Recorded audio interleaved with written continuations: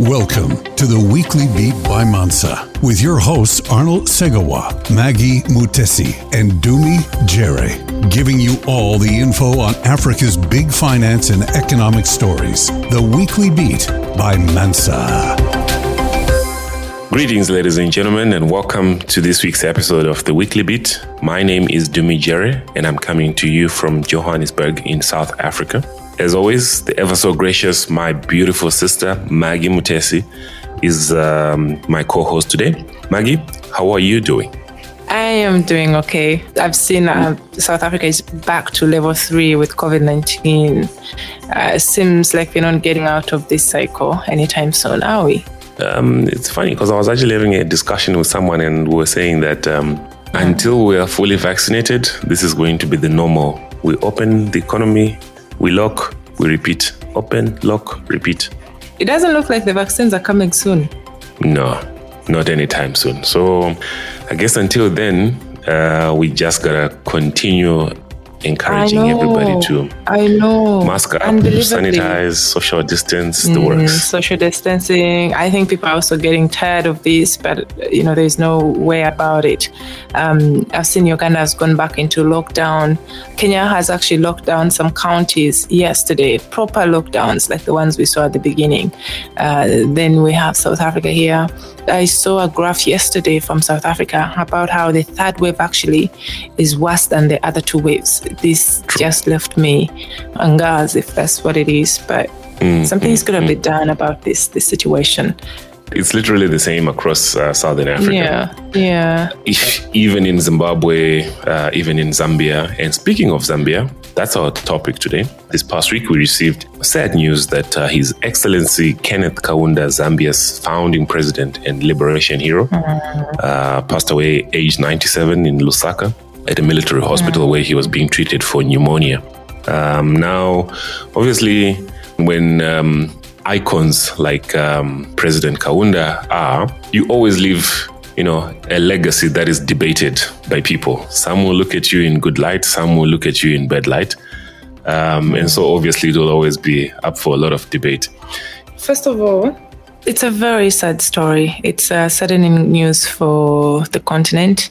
He's one of the independence revolutionaries that the only one had remained, so it hits hard.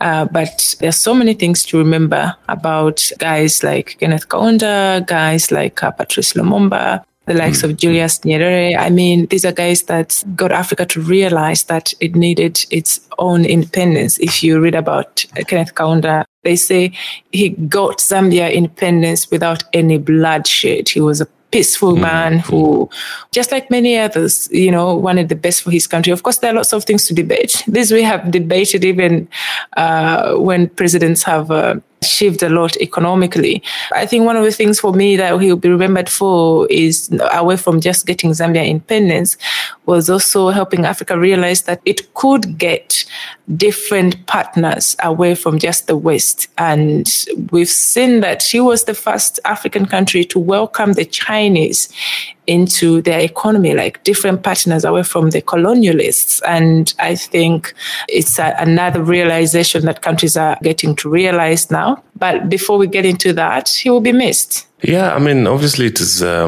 very sad. He was the last of, call them the stalwarts, Julius Nyerere, Samora Machel, and all of those prominent frontline states leaders. And so he would definitely be remembered, obviously, for liberating. And there are some reports that say that the country sort of subsided or did not develop economically because he focused more on liberating Namibia, Zimbabwe, South Africa, Mozambique, and all the other countries that were around him. So that's where I was saying earlier on that, sometimes obviously a legacy will be debated. But I want to touch on something that you said. You mentioned the Chinese element. Yeah, him opening up to the investments. And, Zambia now, it finds itself in a very tricky situation where it owes over 3 billion to Chinese entities. In a total of about 12 billion US external debts. And while Chinese presence is visible all over Africa, nowhere as much as in Zambia. China has invested the most in that particular country. Will Zambia be able to pay back all of these debts? Not to take away from some of the things that the Chinese have done. I mean, obviously, there's always a question of human rights and so forth, but they've invested heavily in the mining, in the industrial sectors, and the agricultural sectors. On the one hand, it almost feels like the Chinese presence is a form of neo-colonialism. But on the one hand, you're like, okay, but perhaps there are investments coming. But what we can't deny, though, is the fact that Zambia as an institution finds itself in a tricky position now where it owes a lot of money to the Chinese. And so it's looking at any and every angle to try and boost its economy. Yes, and one such thing that it has done is the Kazungula Bridge. I was reading about it and saying the potential it has to connect the Southern African countries in terms of trade. But I don't know much, to be honest. I know that it's linking Botswana and Zambia over the Zambezi rivers. It's about $259 million US.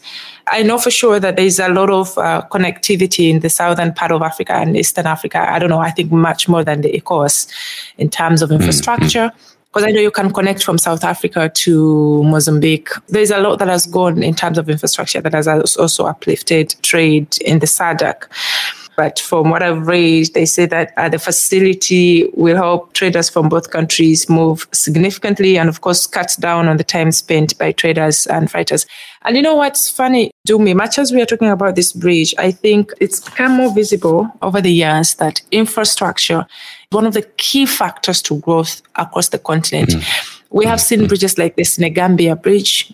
Yes, between Senegal and Gambia, yeah? Yes, and the amount of trade it has transformed between the two countries, but also regionally, has been really massive. Much as though I don't have the numbers, because you can imagine if you have to pay $500 to fly to a country that is just 30 minutes away, I'll take a ferry that takes a couple of hours that might not be as safe to get to a country that should be actually 30 minutes away if there is a road. Then it comes back to the economics. Why not connect both countries with proper infrastructure or a bridge or road that connects them? So I think there's a chance. It seems like a very massive project for both countries. It seems like it would dramatically reduce the time of moving goods between the countries. And it might be a game changer for trade, not just for Brother Zambia and Botswana, but, for countries within that region. I think Angola, Namibia, Zambia, Zimbabwe, and Botswana. So it's just not two countries, but it's an entire region that could be transformed with just that an investment. And we are talking about AfCFTA, which we say is supposed to open up markets. But how do you open up markets if there is no infrastructure to support the traders? Because if you say, okay, we have opened up, it's limiting, especially the African traders, also considering this is a continent relying massively on informal trade. On agriculture, you have to move the goods to markets. You have to have proper infrastructure to be able to trade with each other. So I think there is progress. Yeah, back in the day, the only smoothest way to get goods and services, as well as people as well, from South Africa into the rest of the SADC region was through Beitbridge. And that's so Beitbridge being overwhelmed and congested and trucks delaying days upon days of delays, which end up costing the respective companies or the countries that are moving goods between the respective countries. So the introduction now of Kazungula Bridge will likely relieve some pressure of Beitbridge. And over and above all of this being good for investment and trade and good for regional integration efforts, as well as what you're mentioning, the AfCFTA, I think also for tourism, we're talking about, the confluence of in both Zimbabwe and Zambia. We're talking about Chobe, that's in Botswana, the Zambia's famous national parks. So the potential now to then boost that type of eco-tourist offer is huge. It's very big, and it will definitely benefit from a directed demand to nature and conservation destinations. So it's a good thing, and no doubt it's going to boost the economies of Zambia, as well as Botswana, and by extension, the rest of the region.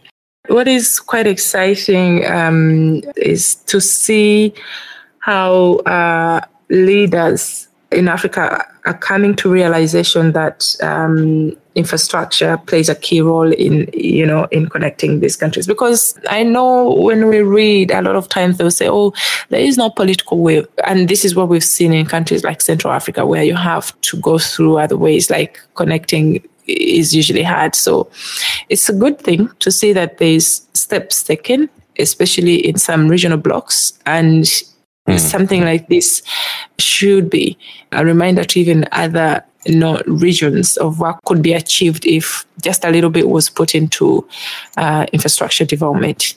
I agree. And I think in just rounding it up, yes, leaders now have to work together. When you look at this bridge, it was a project for Zimbabwe, Botswana, and Zambia. But when you look at, call it the launch of the bridge, pretty much Botswana and Zambia were at the forefront. And this is because Zimbabwe pulled out of the project under former President Robert Mugabe, who felt that it was going to reduce traffic through the country's lucrative bridge border post with South Africa. But he saw the need to still be involved, which is a good thing. It doesn't make sense for one economy only to be the only one that is thriving while the others are not. So if there are opportunities for all economies to work together to thrive, that would be great. And that's something that President Kaunda will be known for, uniting the regions so that they can all have independence. I think that's where we're going to leave it for today. Thank you so much, Maggie. I really appreciate it. And the team behind the scenes, as well as, of course, you, the loyal listeners. Please remember to visit our website, mansamedia.africa, for more news. And also in case you missed anything during the week, as well as follow our social media pages, Mansa Media Africa on Facebook and Mansa_media on Twitter. Please follow our podcast on Spotify or Apple Podcasts or Amazon Music so that you are notified whenever a new episode goes live. I am Jimmy Jerry. Until the next time, here's to peace and profits. The Weekly Beat by Mansa with your hosts Arnold Segawa, Maggie Mutesi, and Dumi Jerry, giving you all the info on Africa's big finance and economic stories. The Weekly Beat by Mansa.